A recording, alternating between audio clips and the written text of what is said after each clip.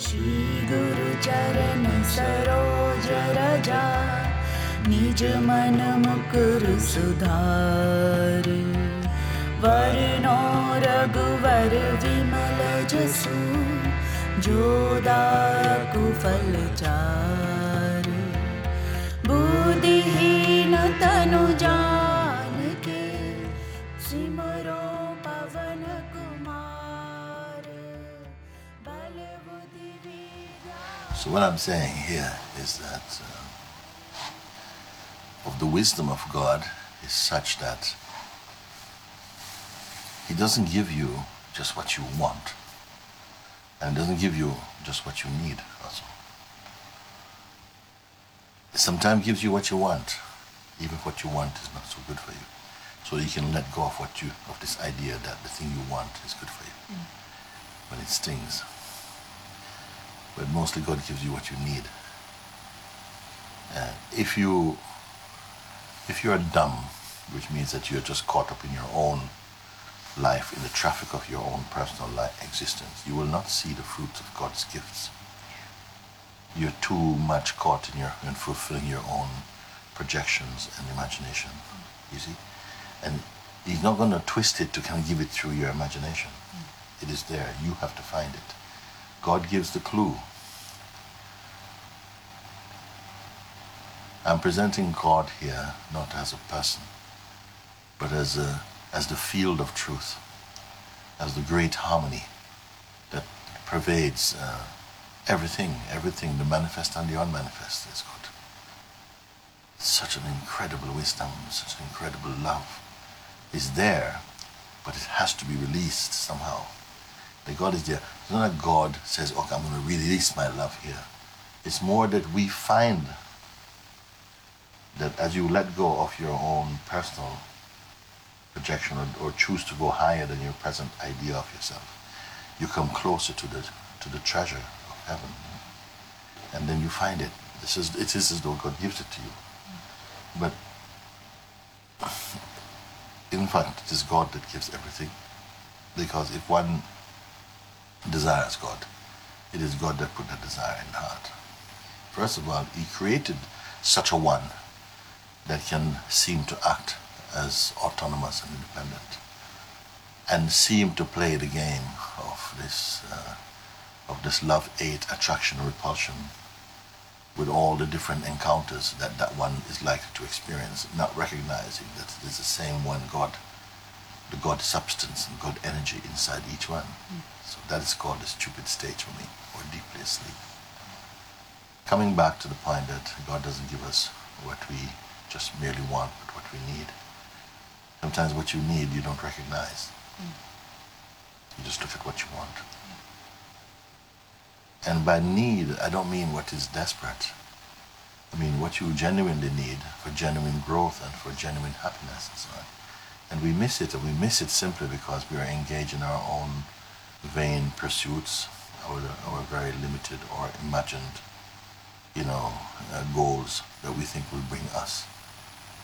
Us being the distracted or the conditioned consciousness, functioning or operating in the mode of being a person.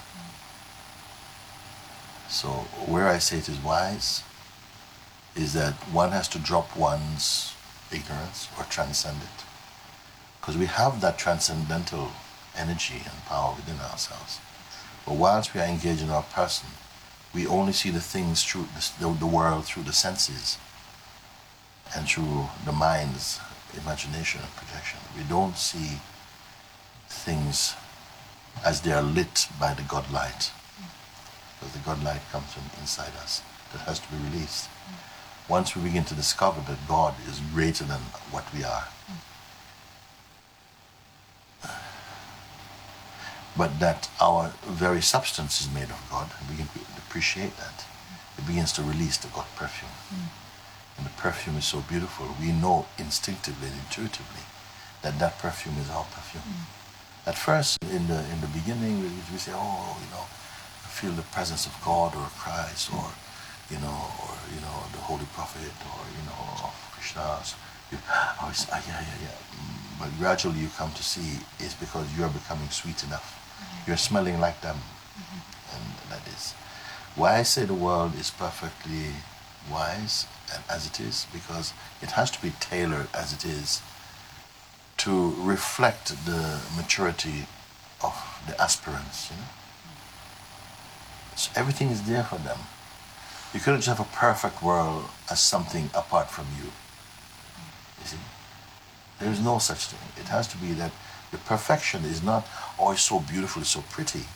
The perfection is that whatever you need, life will address it if you're genuine. But if you are not yet, if you're at an ignorant stage, then what you need is not what you think you need. You go after other things, and sometimes you don't get it.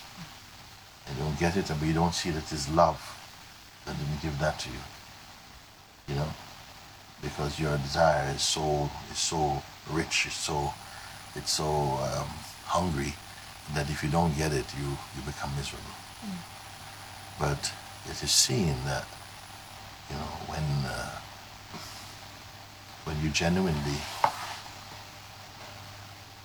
are open and searching, then you see the glory of God very quickly. Yes. Because your heart is in the right place. Yes. Because you have to see the world with your heart, not just with your mind. Yes. Or your mind has to sit inside the heart. Yes. And then you can perceive the phenomenon with the luster of God's grace and Yes. beauty. And you so to say, make use of whatever God gives. Yes. Yes. Yeah, but whatever God gives is already inclined towards your inclination. It's already tailor-made somehow for something in you. But your eyes have got to be open to recognize that. Yeah. You know, sometimes we see, like we're feeding the fishes, Yeah. and we drop food in there for the turtles, Yeah. but they don't recognize it. They're running after other things. You have to put the clues closer to them. Yeah. And sometimes they still miss it. You see, especially like the sturgeons, you drop the food, so much food, and they just go over them because their sensitivity is not that high. So they just miss it. Whereas another one, you throw the food, 3 meters from them, and they suddenly turn around, they go and they smell it and they take it. Yeah. You They're could say survivors. that corresponds to different stages and standards of seekers, Some, they just get a sniff and they tune in very quickly. Yeah. And others, it's right in front of their face and they miss it. Yes. So in such a matrix of differing qualities or maturities, the world looks like the way it is. Yes. And through each eye, it's uniquely presented, you see. Yeah. But what is it really? You have to be free of your own private judgments, because each one sprinkled the condiments of their own preferences and conditioning to taste the world as close to the ones they love tasted. You see, to be independent is very rare. And those who are really independent, often they're not truly independent. They're rebelling against something.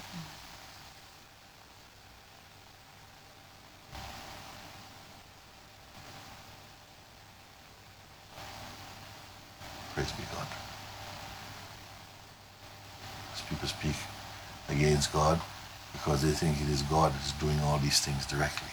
But it is human beings through their own folly, their own preferences, their own darkness, their own manipulations that causes others less aware to fall into pit holes, And somewhere in the picture it has to be that, this on some level has to be tasted, has to be seen later at some point to be a big folly that we made very big mistakes.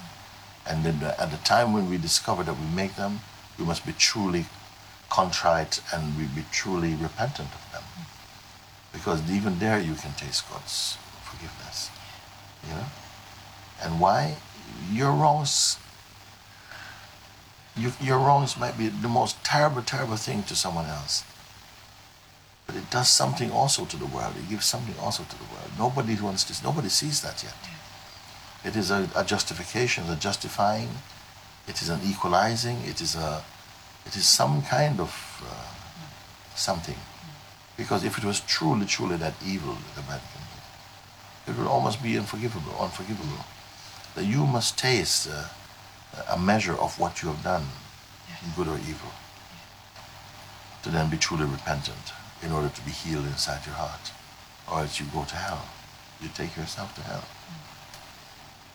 So not only what you do, but your willingness to be truly forgiven and to give that to grow. You have to open to growth and open to the higher way. All these people who are doing cruelties on the earth, they will taste such pain, even though they believe that they're doing right, and everybody believes that they're doing right. You know, they cannot go say, okay, you believe you were doing right. No, he gave plenty of clues to show you when that you could be doing something better. But you chose that. Now you must pay the right tax. You know, whichever side you're on, whichever side, every side is doing something. And even the innocent ones now, they've done things not innocent in the past, or they will do things very dark in the future. We don't know. And this planet is not our ultimate home. You know, it is a place that it's an experience, a phase that we are going to have to pass through, and to taste these things in the language of life. We have to go through different.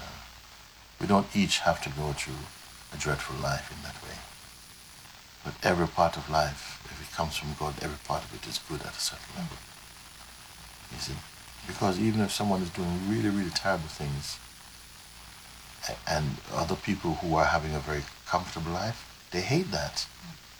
Because they feel that their comfortable life might be disrupted. But sometimes your comfortable life being disrupted sets your soul free. It brings you to another stage, because that comfort may take you to hell. Because it makes you go to sleep. You fall in love with the senses. You become very shallow. And those who go through sometimes deep pain or even cause it, because the ones who cause pain, they're going to go through pain. Extraordinary. Their lives will not be easy, either now or hereafter. And but their works somehow, for every sweat and every drop of blood that they cause, there has to be an account of all these things at some level. Fortunately, somehow we never really paid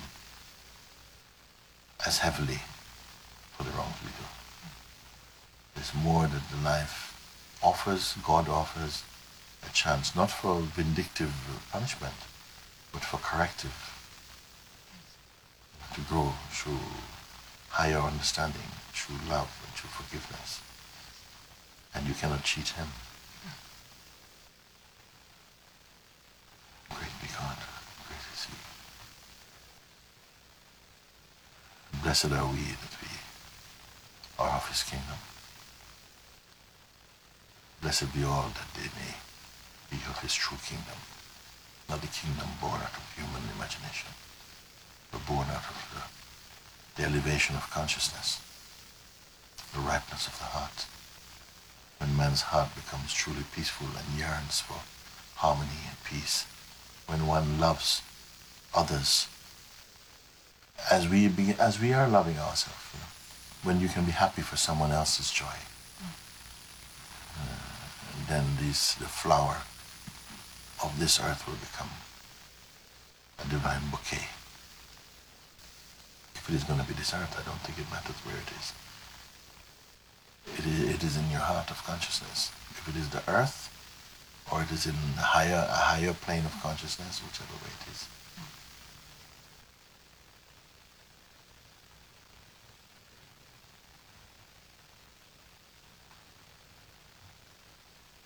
If in the face of tragedy we can embrace each other and love each other, if we can console and comfort each other, encourage, if we can heal, repent and forgive and repair in God's name, that will be something. And I pray that our world, irrespective of what they say about Kali Yuga, I cannot accept. Each one must do his best. Everyone must aim for the highest. Don't give up. others' definitions. Strive. Strive for God harmony.